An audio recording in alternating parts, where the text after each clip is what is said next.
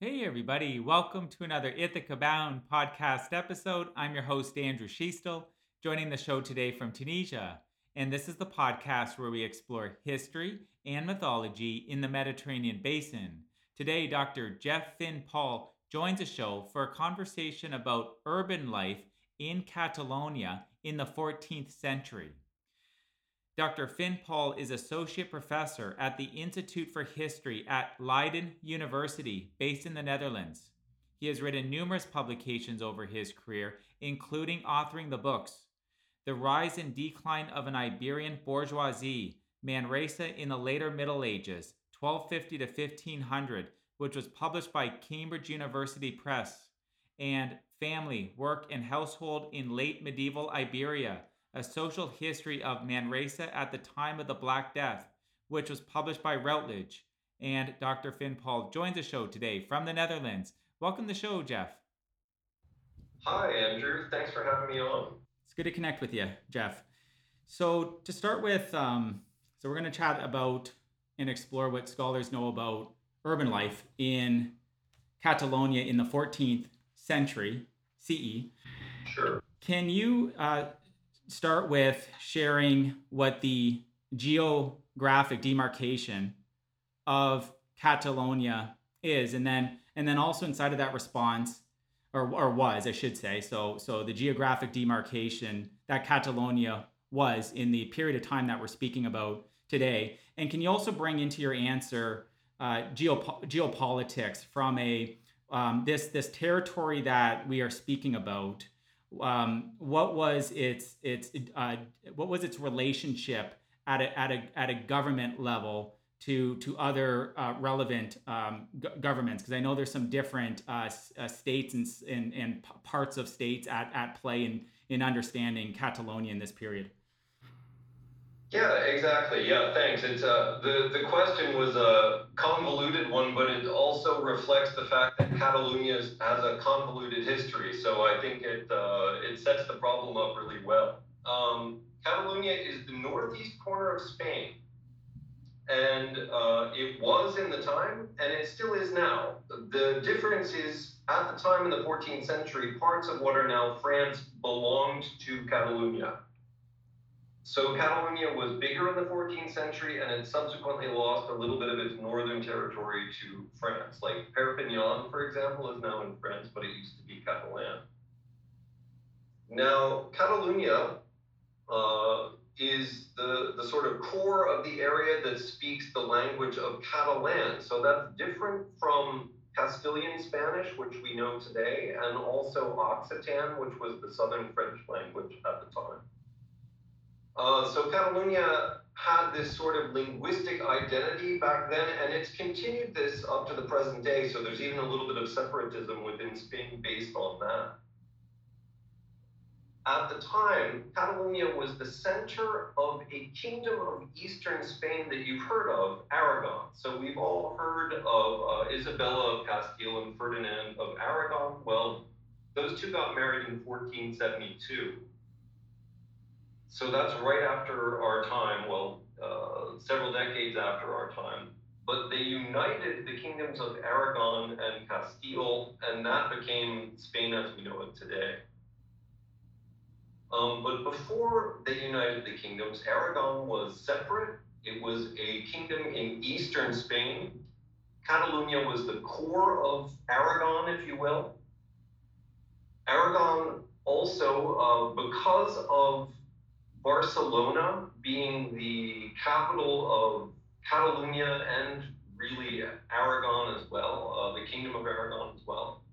Because Barcelona was the capital city, it was a maritime city, and it spread its influence throughout the Western Mediterranean. Most people don't realize it, but in the 14th century, Barcelona merchants were some of the most powerful, wealthy, and influential merchants in the entire Mediterranean, second really only to the Genoese and the Venetians. The Catalans were spread throughout the Mediterranean at this time, and they even held territory as far east as Greece. They, closer to home, had territory in Mallorca, the islands just off the east coast of Spain, the Balearic Islands. And they also held territory at various times in Sicily and in southern Italy, especially in the next century, in the 15th century. So suffice to say that Barcelona helped to anchor a naval expansion of Aragon throughout the Mediterranean in the late Middle Ages.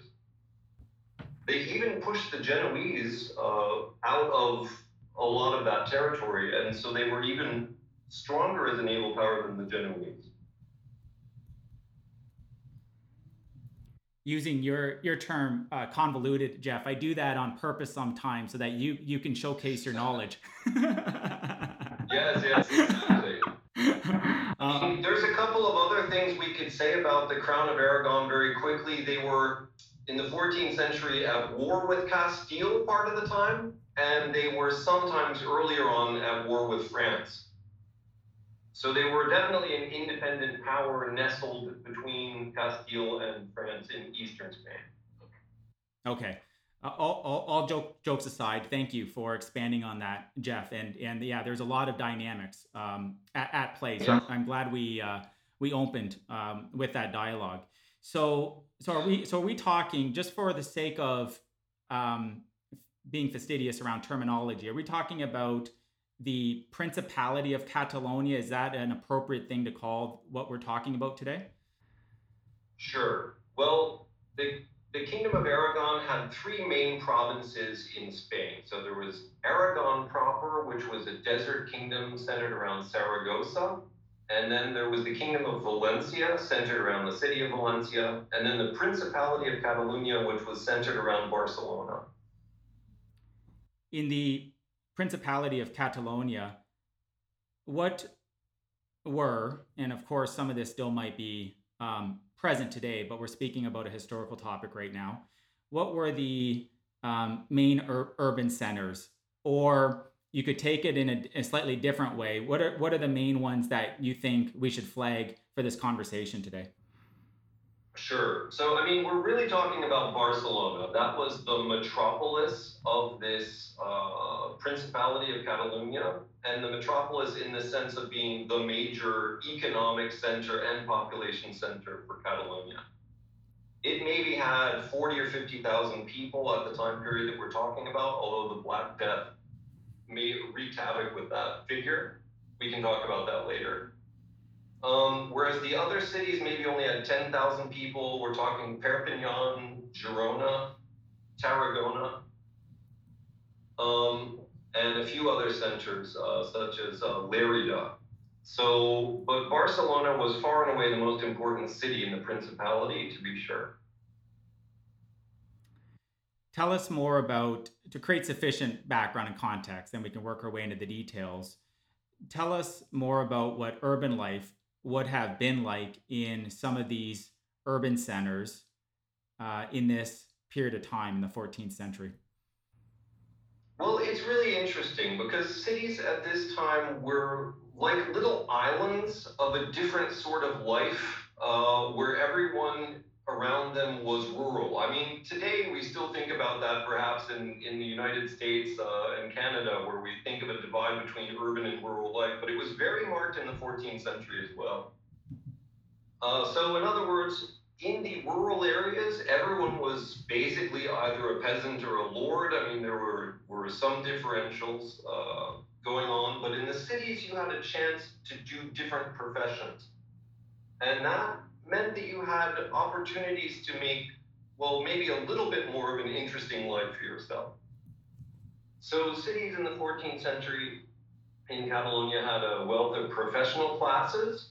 So there would be scribes, there would be lawyers, there would be notaries, apothecaries, and people of that sort. And then there were a number of craftspeople. So there were craftsmen who would work with wood, with iron, with leather, make clothing. And so it was manufacturing processes which really drove urban life. At the same time, there were also institutions which helped give extra freedom to the people who lived in the city. So this classic idea of the medieval city where city air makes one free, that also existed in Catalonia. In other words, you were not expected to be beholden to a lord if you lived in the city, if you were a citizen. You were beholden really only to the king. So you didn't have a feudal lord kind of breathing down your neck. This meant that people were free to pursue their own economic interests and personal interests, and it helped to give a flair and an initiative to life, which made urban life quite vibrant. So that's basically the main difference between these kind of islands of urbanity, where there's a little more opportunity and a little more difference in what people did, with the more, I know rural historians will get mad at me, but maybe a more homogenous lifestyle in the countryside. What can you share about family life inside of some of these urban centers? What that would have been like? Yeah, so in Catalonia, you might think that there would be an extended family where, a traditional, maybe Mediterranean family where there was extended households with lots of relatives living under the same roof. But in fact, it looks like they were mostly practicing nuclear families. So the style of living that they had was one man, one woman under a roof, maybe with your parents, maybe with a few servants in the household. Now, families did try to perpetuate their name. So if you were a prominent family, you might take pride in the fact that your father had had the same last name as you or surname as you for several generations. But in practice, after 3 or 4 generations, families tended to die out. Urban life was notoriously difficult to survive. There were a lot of diseases in the city, and so after several generations, families tended to fade away. But so there would be a nuclear family, and you would have usually the head of the household being the father, although there were widow heads of household as well. It was expected that the father would have a profession, whether that was a craftsman or a professional person. And then if there were various sons, if there was more than one son, then the oldest son would tend to practice the father's profession, and younger sons were usually settled in a lesser status profession, usually because the family couldn't afford to set multiple sons up in the same profession as the father. Because the way that people chose a profession was actually based on their wealth. If you had more money, you could, say, become a butcher because you could afford a herd of cattle to slaughter. Whereas if you didn't have as much money, you might become a carpenter, for example. So for women, if you were widowed, you could head a household. You would have to practice different economic strategies, such as investing in cider presses that other people could rent out. So women had to be creative, but they still made money. So it's an interesting topic. We can get into all sorts of things on that, but I just wanted to lay a few basics first. Let's go to that soon, because we want to touch on some of the main roles. You mentioned servants in either the response you just provided or the one before it. Did slavery exist in this period of time in this region that we're speaking about? Yeah, well, this brings in the question of the Black Death, because before the Black Death, there was not much slavery in Catalonia. There was a little bit of slavery when prisoners of war were taken from Islamic countries, but in practice, these tended to be ransomed, and it wasn't a long-term slavery. But the Black Death caused so much havoc and actually raised the wages of servants so much, because so many people had died that now remaining servants said, hey, I want to be paid twice as much or 3 times as much as before. That happened, so people started importing slaves from the Eastern Mediterranean to make up for the lack of servants. So there was some slavery in Catalonia, but only in the latter half of the 14th century. Then this tended to die out around 1450 for various reasons, including the fact that the guilds didn't like the competition from slaves, so they actually pushed the king to outlaw slavery. Is it known what year that slavery was outlawed? and so it just tended to die a sort of slow death. After 1450, it went into decline, and by the 1500s, there were very few slaves in eastern Spain. Okay. Was there an education system? Could youth go and be educated within a state type system or otherwise? Yeah, that's also a really interesting question with a dynamic answer. At the beginning of the century, there were a lot more public services, actually, and then after the Black Death, uh, resources became scarce because the cost of things went up, and so they tended to dismantle the public education system. But in the early part of the century, the cities would hire teachers, and both boys and girls could go to study under the public school system under a teacher who was hired by the local town council. So it was actually quite progressive for its day, and that was a new development in the late 13th and early 14th century. Okay. You mentioned some of the main professions earlier. It seemed that those were mostly associated to men in this period. You brought up women earlier as well. Can you expand on what your thoughts were there, and what the main activities that they would have been doing in this period of time? Yeah, it's another really dynamic area that a lot of information has been coming to light on recently. So women had more agency than we originally thought. You know, maybe 30, 40 years ago, we tended to think that every time before 1960 was a bad time to be a woman.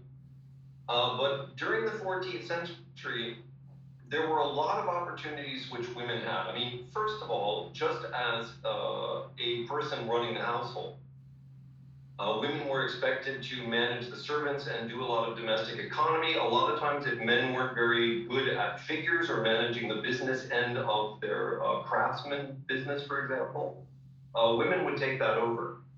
So women were often very good at managing household accounts. They would help merchants keep their books and that sort of thing. But also, women were actually allowed to um, sue in courts of law and allowed to sign legal documents in their own right. So this wasn't a kind of patriarchal society that said that women could not sign legal documents.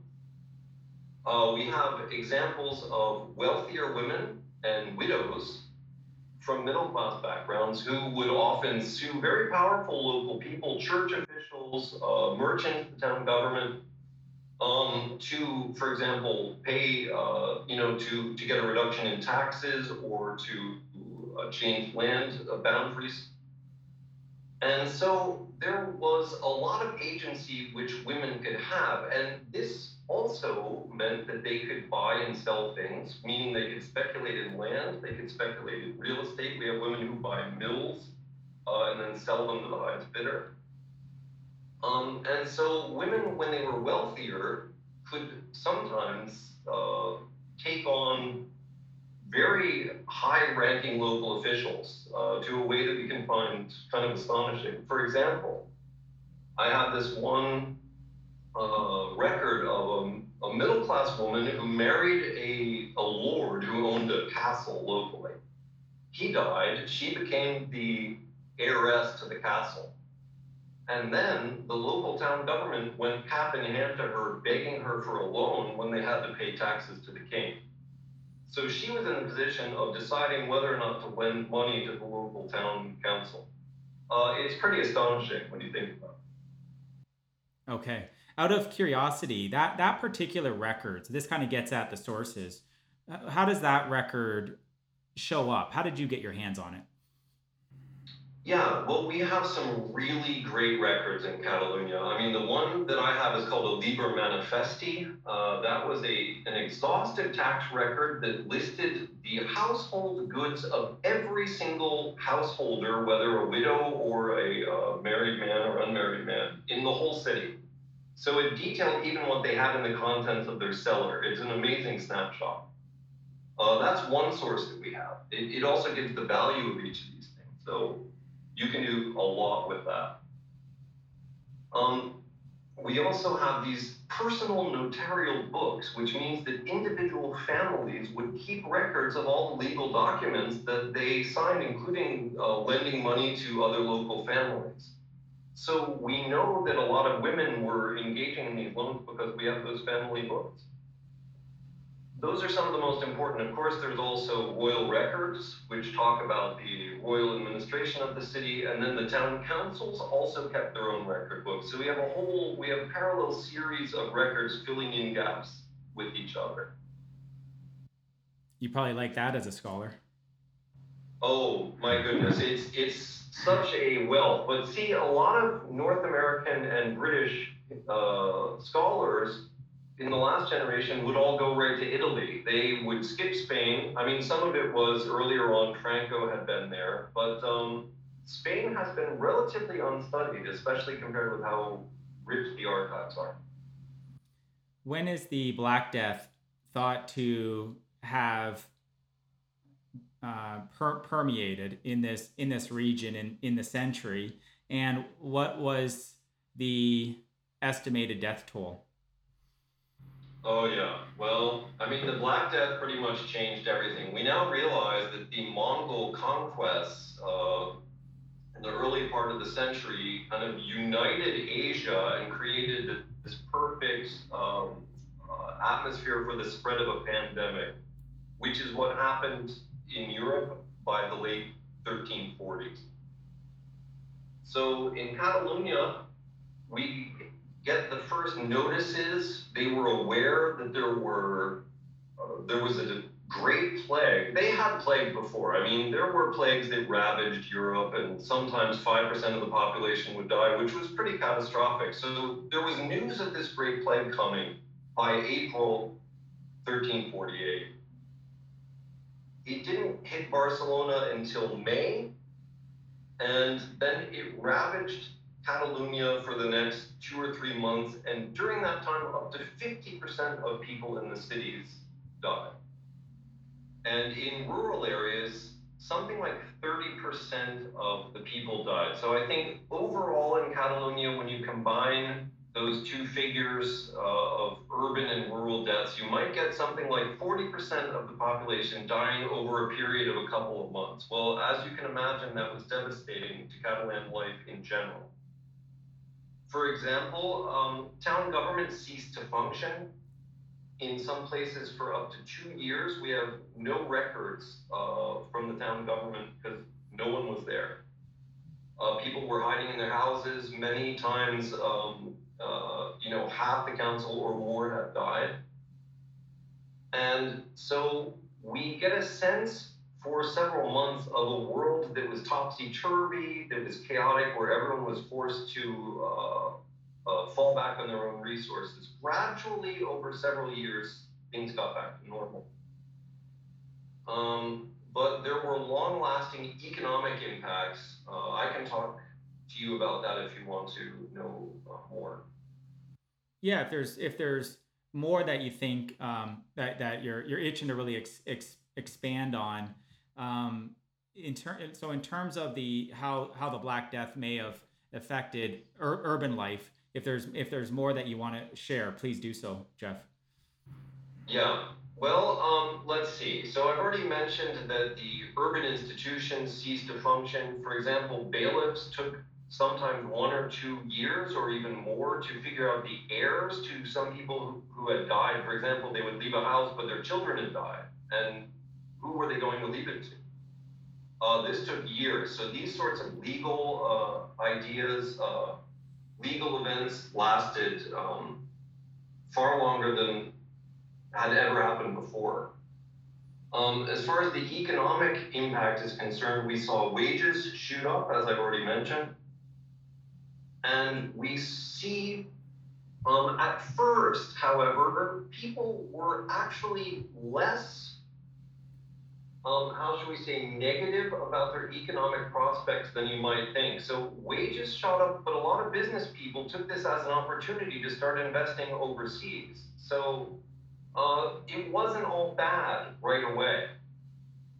Part of the reason for this is because many people during the Black Death had inherited a lot of money. The people who survived might inherit money from two or three relatives, and so they were feeling really wealthy.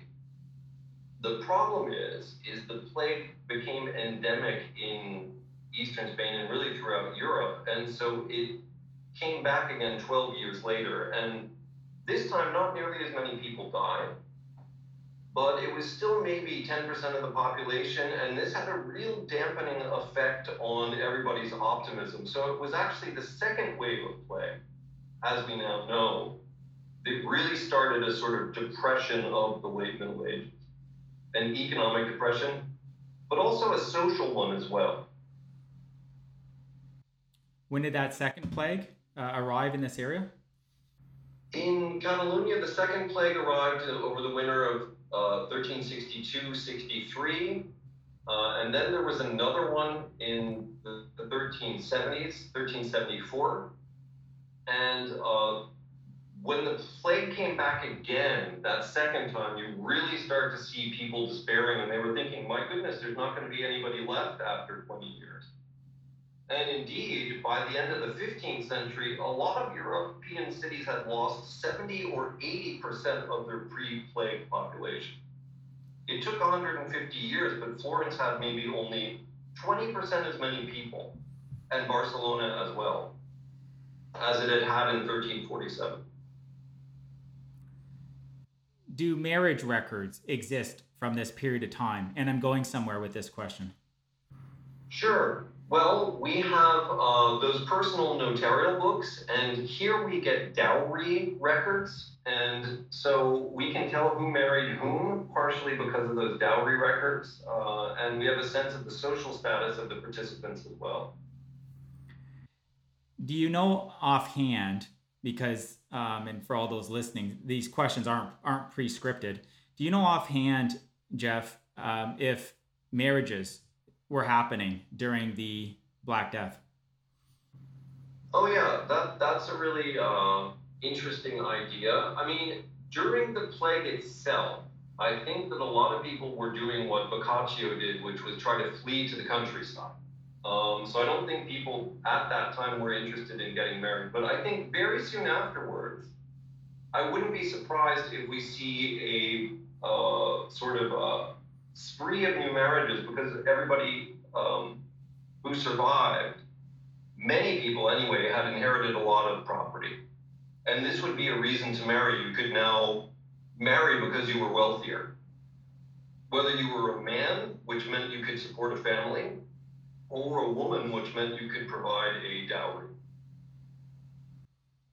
What's relevant? But do we see? Oh yeah, go ahead, Yeah, Jeff. and Of so course. that then leads to the idea of a baby boom. But do we see a baby boom in the 1350s? I don't think we have detailed enough records, but one could imagine that maybe there was a bit of a baby boom then, which was nonetheless negated by the subsequent plague of 1362. Okay. What do you want to share that's important and relevant as it pertains to religion on this topic? Yeah, that's another important area. Obviously, we're talking about the Middle Ages here. I think what's really interesting is in the 13th century, we see the burghers, the citizens of the cities, fighting against the ancient privileges of the church. Until the 12th and 13th century, the church in Catalonia, like most places in Europe, owned an awful lot of land. I mean, maybe a third or a half of all land was owned by the church. And churchmen had arrogated to themselves a number of feudal rights during these centuries where they levied all sorts of taxes and obligations. But in the 13th century, trade was increasing throughout the Mediterranean. And this meant that there was wealth in the cities, and the burghers could use this wealth to fight the power of the church, and that's what they did. So we see them allying with the king against the church in the years around 1300. And they were spectacularly successful in beating back many of the ancient privileges of the church, even, kind of appropriating church land they weren't legally supposed to, but they still managed. And we actually see a sort of not quite anti-clericalism, but I mean, you could see people were thinking of the church almost as their enemy in the early 14th century. There was this secularization of urban society. And this, of course, we see a parallel to this during the Renaissance in Italy with the rise of humanism and all that sort of thing, which people know rather well. So I think there was an ideology in the early 14th century that the town was opposed to the church, and the people in the cities didn't have too much of a problem with fighting against the power of the church. However, at the end of our time period in the 15th century, there was a sort of renewal of civic piety. I think the towns were smaller because of the Black Death, they had less power, and people became more conservative. So I think in the 15th century, the town embraced a sort of extreme religiosity, which we see in the early modern period with the Jesuits and with Spanish cities that we tend to think of now. We think of them being bastions of religious feeling. But that, during our century, was at a low point, which is quite interesting and something most people don't realize. Do any people that were Muslim or Jewish come into the records that were inhabiting in this territory in this period of time? Yeah, now in Catalonia, the Muslims have been driven off, as you will, or if you will, very early on by around the year 1000 or before that. And so we don't see many Muslims living in the Principality of Catalonia in the late Middle Ages. Now in Valencia, there were more, it was a different story. But there were Jewish colonies in almost every city. These Jewish colonies were hard hit by the Black Death. Sometimes there were also pogroms, sort of anti-Jewish movements where they blamed the Jews for the Black Death. Not always. The king tended to protect the Jews because they were a valuable tax resource, if nothing else. But the Jewish communities certainly suffered, I think, just partially because they lived right in the middle of the cities, and so during the Black Death, they were especially vulnerable. So after 1348, most of the Jews in the Principality moved to Barcelona, and then after 1391, large numbers of them were converted during a wave of forced conversion. And then we get the early modern problem of the conversos, the converted Jews, which was, dividing Spanish society for centuries afterwards. Earlier in the conversation near the start, Jeff, you mentioned the term institutions. What types of institutions existed in this period of time in this principality that would have supported urban life? Yeah, this is one of my favorite topics, I think, because I don't think people realize just how important institutions are for creating economic life. I think, in general, that the cities of late medieval Europe were vibrant because they had very particular institutions which enabled economic freedom. And these institutions were basically the town council, which was free from feudal interference. The merchants were free to make their own laws. And since they knew business best, they tended to make laws which were good for business.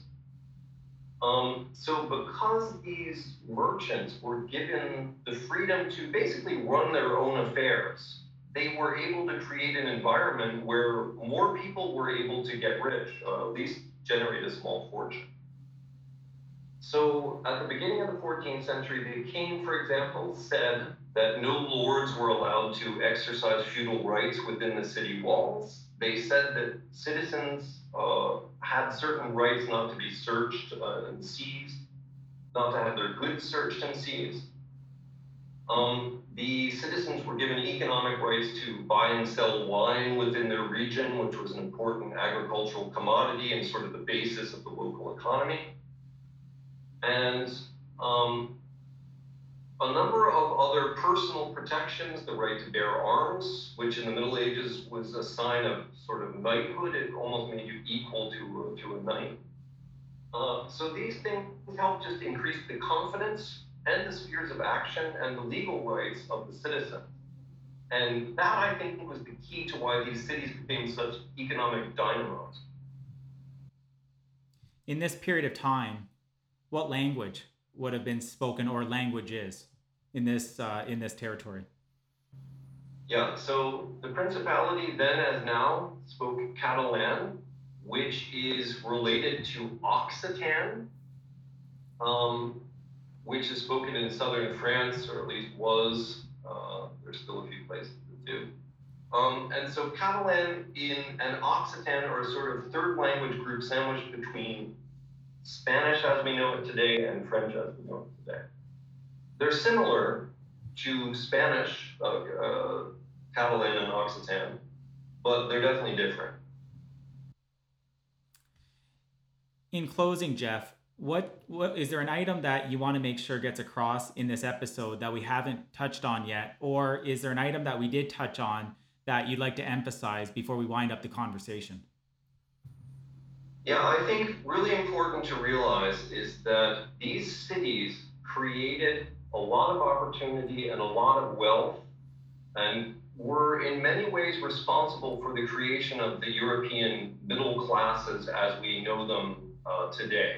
For example, people in my time, 80% of urban citizens owned their own home, a number which is enviable even today. Very few of them were in debt. Most of them had enough money to provide themselves with a stockpile of food lasting a year or more. And they had an awful lot of agency in terms of what they could do with their wealth. So their lives were surprisingly modern, I think, compared to what people might imagine. Also, after the Black Death, there was a material revolution, which meant that people had very articulate households with lots of furniture, lots of paintings, mirrors. Their lives were very similar to what we might see in the 19th century. In many ways, this period was kind of the beginning of modern urban life as we know it in Europe. This was a dynamic chat, Jeff. Thanks for coming on the show and sharing your knowledge on this topic. Sure, I had a lot of fun, Andrew. Thanks again. So, again, everybody, the couple books that I mentioned at the start of the episode that Dr. Finn Paul wrote, he's author of the books The Rise and Decline of an Iberian Bourgeoisie, Manresa in the Later Middle Ages, 1250 to 1500, and Family, Work, and Household in Late Medieval Iberia, A Social History of Manresa at the Time of the Black Death. I'll drop links to both the books in the show notes on the ithacabound.com's associated subpage to this episode. Jeff and everybody listening, as always, wishing you a marvelous journey. Bye for now. Hey again. If you enjoyed today's episode, please subscribe to the podcast, and I wish you a bountiful rest of your day. Bye for now.